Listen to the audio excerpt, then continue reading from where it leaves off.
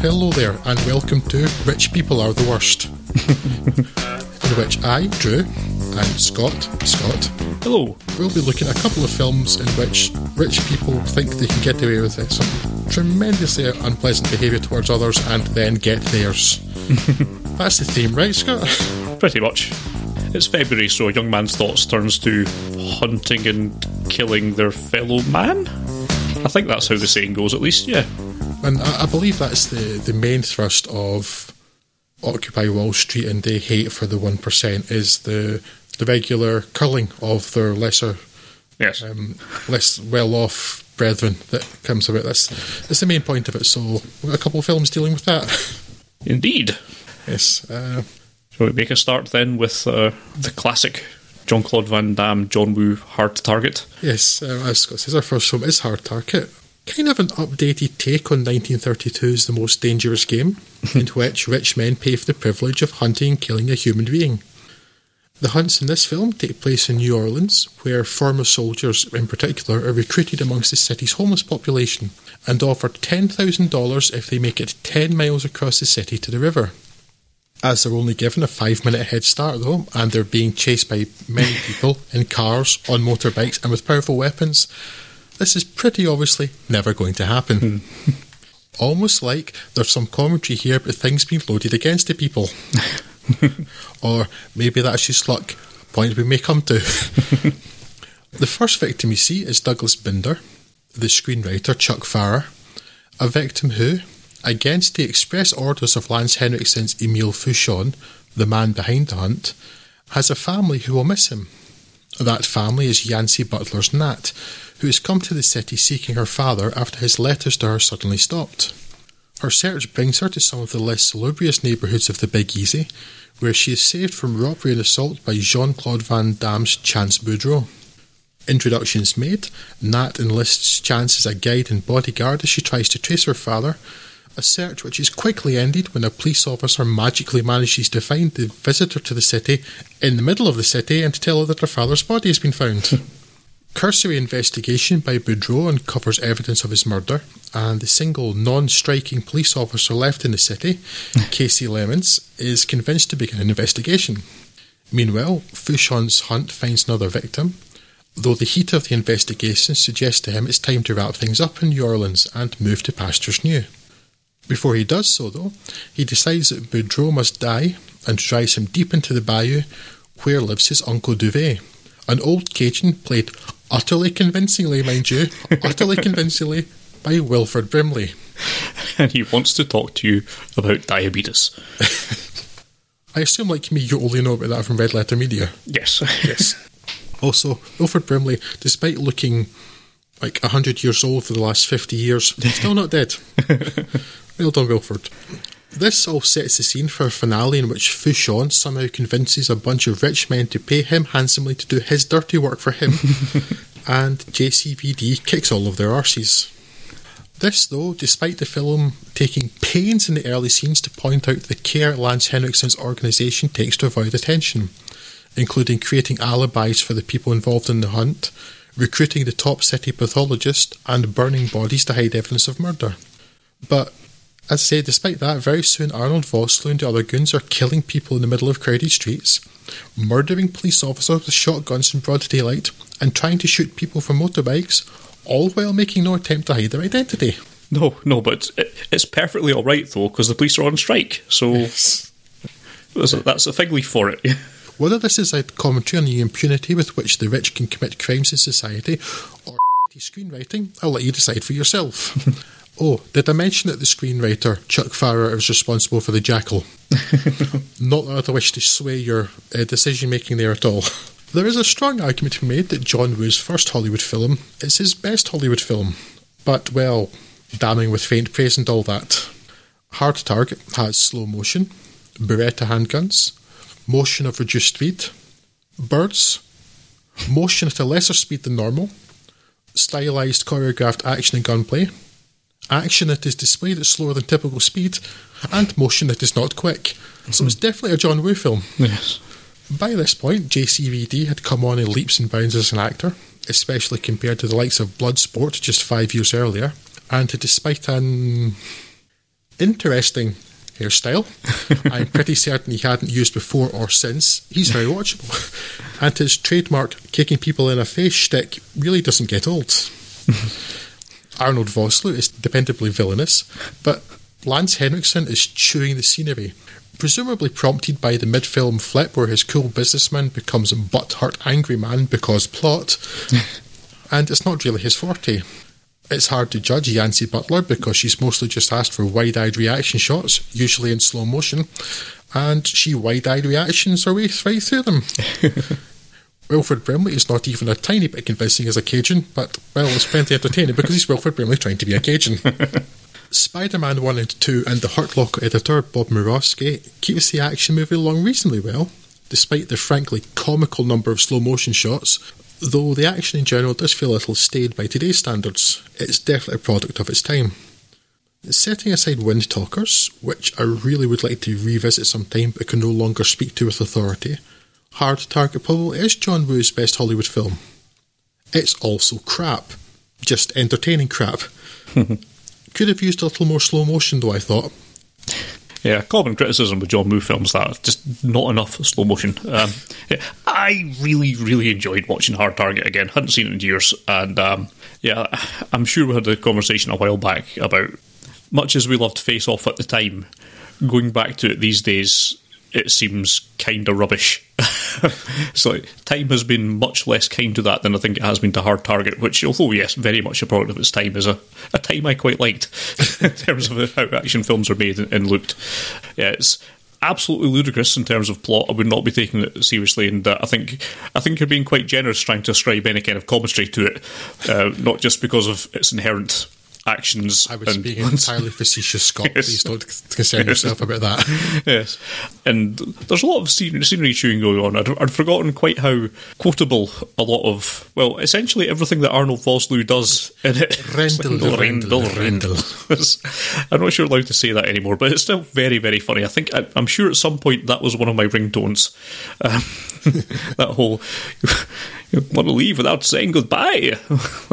Lots of really fun action sequences in it, and I'm not sure I've seen a more in terms of his sort of supposed to be taking them seriously roles. I think Jean-Claude Van Damme's perhaps one of his most sympathetic and better turns in this compared to anything else. He seems to have been given a character which he doesn't normally get. He's normally just Jean-Claude Van Damme, man what does the kicks and that. And this one he's at least been given, like, here's a character that you can have and try and act for a bit and see how that goes. And he doesn't, he's a pretty good fist of it. I quite like him in this. He's very likeable.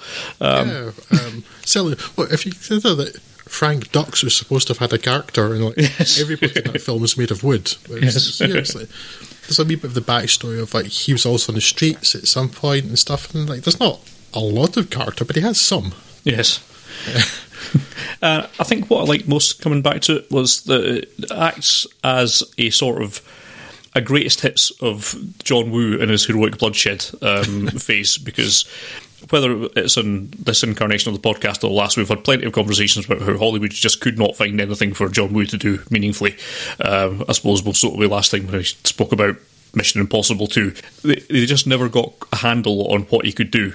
And of course after that he went back to China and Hong Kong, started producing bigger epic films like Red Cliffs, which are much more interesting in sort of a different phase. But of his heroic bloodshed things, he never quite got to do anything that was of that quality at all in the West. Now this isn't as good by a long chalk as anything like Hard Boiled or The Killer or these other ones, but it has sort of little snippets of all the kind of best elements and the stylistic flourishes that we would use in that, and puts them in a Western context. Probably the only successful time. This is the only one that I think where it's really kind of worked, and it's recognisably a John Woo film in a way that a lot of the other ones kind of really aren't when you look at them, and that gives it a bit of charm.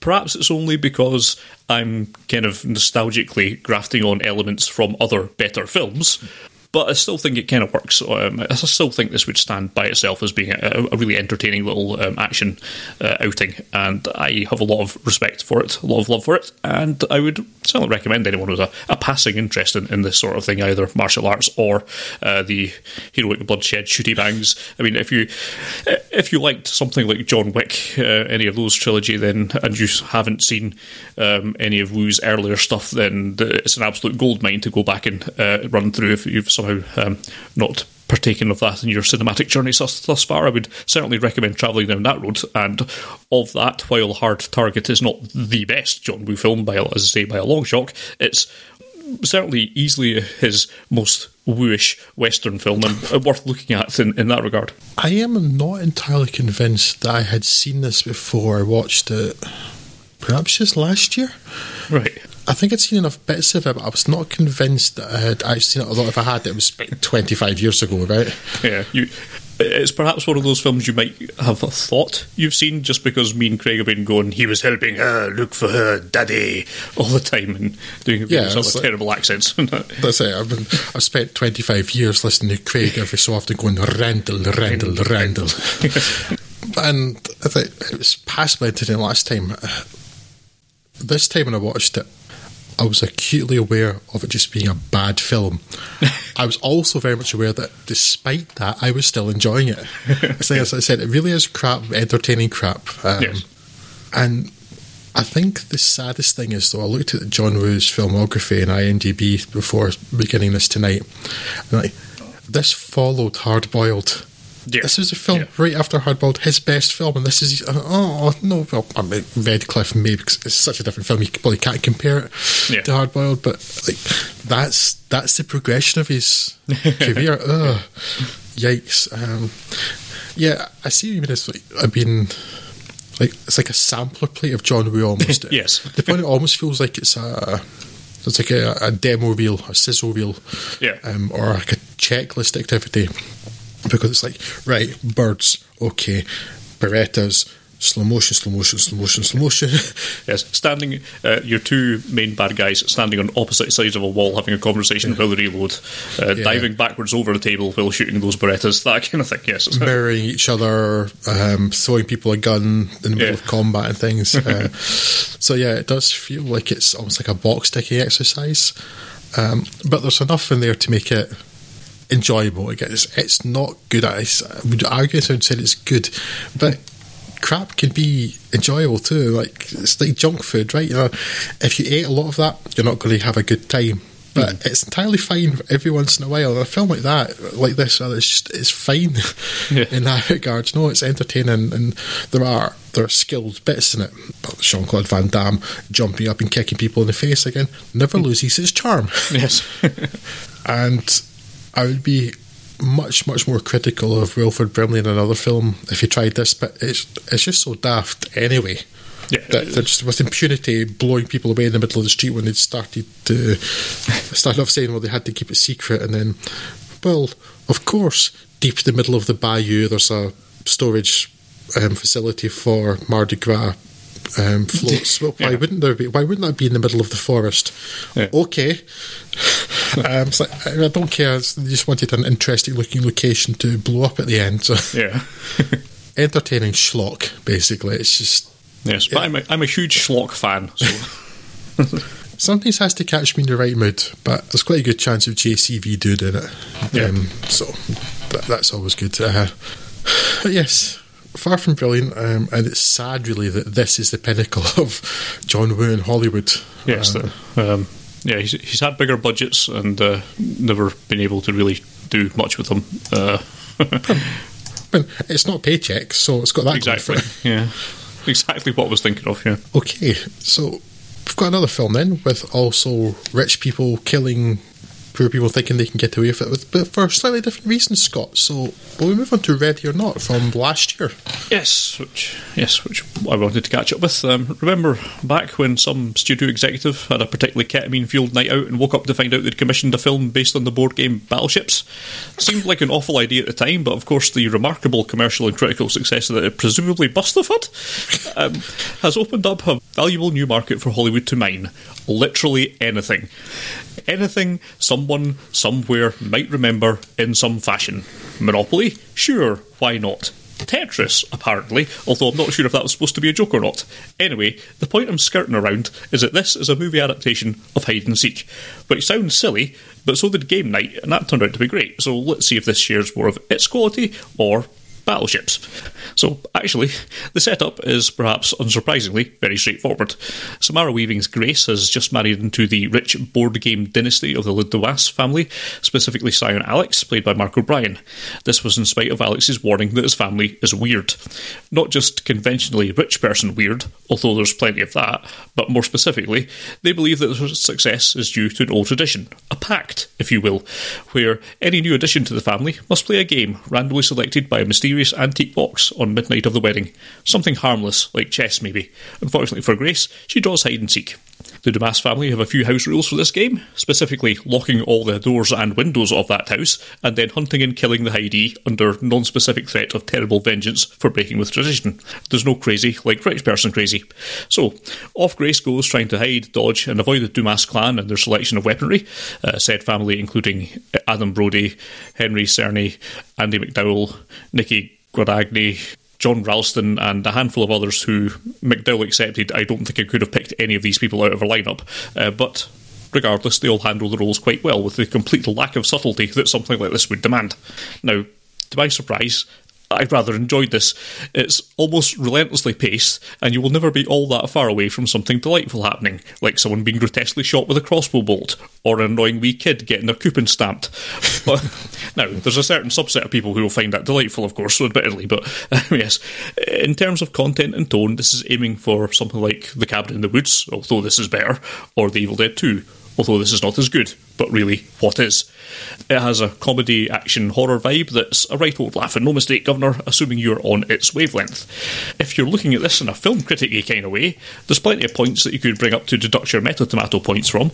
The characters are very broadly and very shallowly drawn. There's no real attempt at meaning or any deep thought on the human condition. However, I don't think that's a particularly relevant or helpful way to look at something like this. It's taking a very silly premise and simply having an inordinate amount of fun with it. It is trash, but it is enjoyable trash. Samara Weaving's excellent, hugely relatable and sympathetic at the outset, and all the more sympathetic by the end of things. I felt a little bit skeeved out, but there's a few moments where they're maybe going a little bit too far into body horror, torture porn territory, which stylistically felt like scenes left over from a very early draft that hadn't decided to become a comedy quite so hard. Just kind of focused on it for a little bit too long, and it kind of didn't really fit in with the rest of the film's vibes. But like the bit in the gate. Exactly that bit. I was wincing watching that section. Which, I mean, it's actually really effectively done, but it just shouldn't be in the film at that point. I don't think it's not...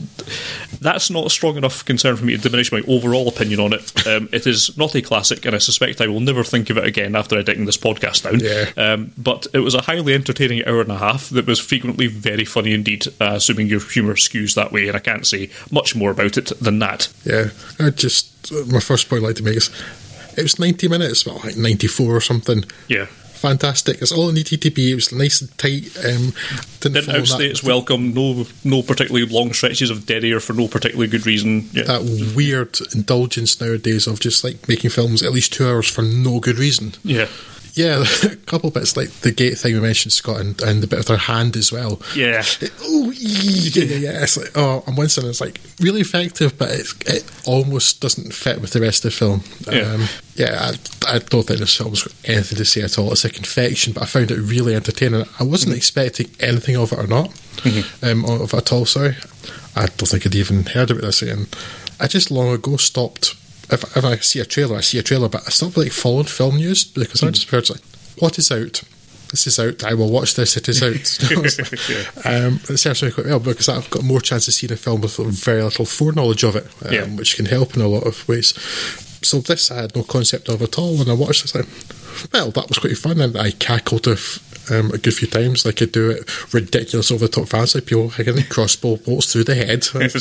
I admit I am slightly worried about what it says about me that I laugh so hard about those sort of things so often, but I think I'm pretty well adjusted, so I'm pretty sure it only happens in fictional stuff like this. It's not all great acting wise, so I'm not really convinced of the father, Henry, is it Cerny? Yeah. Henry Cerny. Also, that terrible performance from the old woman, the one with the face that you'd never tire of driving a truck over. Yeah. Terrifying woman. It's one of those performances I couldn't quite judge if I think it's intentionally that way, because obviously there's something wrong with her, and that's what it's going for, but it's still quite annoying. But yes. I had this similar thought. It's like, it's so over the top, and I think, perhaps intentionally over the top, but because nobody else's performance it really stands out. Yeah. But it's, I don't know, that performance was just so odd, and there's something so unlikable with that woman's face and facial expressions. I don't have a lot to say, because there's not a lot to say. It's just, it's fun. Yeah. Again, I didn't really know what to expect from it at all, but then, like, quite quick, I realised, black comedy, brilliant, that's so my thing. It'll probably never trouble my mind again, same as you. I doubt I'll ever watch it again, but it's certainly worth watching at least once. It's a lot of fun. I do appreciate that it's like a film that's like, right, we'll need to be about 90 minutes, let's make it about 90 minutes, and that's fine.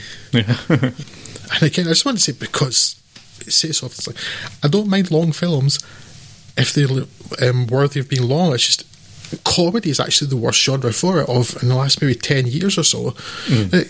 Comedies which were fairly regularly a 90-minute thing, like they kind of becoming so self-indulgent and stretching out to 2 hours or more for no good reason. It's not that they've added any extra jokes in there. Yeah, I struggle a lot with any comedy that's more than 90 minutes. I can feel my interest waning so rapidly after that point, and it's hurt quite a lot of films, even films that aren't like strictly just comedy, but things like that Ghostbusters remake was one point where I think they obviously had a fairly divisive critical reception. I'm sure if you just chopped about half an hour out of that and cut out some of the interminable and awful improvisation scenes that were done that went nowhere. It was just talking and talking. Cut 90 minutes. Well, so cut that down to about 90 minutes, and it would have been a solid film, and I would have liked it a lot more than it did. That's exactly the one that was in my mind, Scott. Sorry, was Ghostbusters 2016, because it's so self-indulgent. It's unnecessarily long. It's some of the self-indulgent bits are the clear improvisation bits. And actually, there are 2 Paul Feig films I was thinking about, and one is Bridesmaids, which I like a great deal, but that's a 2-hour film. The version on Blu-ray is even longer, and it's like, there's no need for that. Tighten up a bit. But this film's like, no, I was like, we know exactly how long we need to be. It's a nice comfortable length. It just bombs all on nicely. Really entertaining, funny. I really like Samara Weaving. I don't think I've seen before in anything. Not that I didn't bother looking up on IMDb, but she didn't look familiar to me. So it kind of looked like knock-off Margot Robbie. The thought that came to my head at the start, and I couldn't really shake it. But it's fun. Yes, just to reiterate, highly recommended if your sense of humour skews that way. Lots of nice little quick fires, little gags slipped in there, as well as some of the broader stuff. Doesn't really miss in any of the jokes that it's trying to land. From what I can see, it has a fairly limited set of goals that it's laid out at the start of it, but it's nailed them all pretty much perfectly. So yes, highly recommended. So that'll wrap us up for today. If you'd like to get in touch with us to discuss these or any other topics you may have in mind, you can please do so. We're on Twitter at FudsonFilm, we're on Facebook at facebook.com/FudsonFilm, or you can do the old email thing at podcast@FudsonFilm.com. We'll be back in 10 days with a roundup of what we've saw in February and that, but until such time, I shall bid you adieu, and perhaps Droogle too. Fare thee well.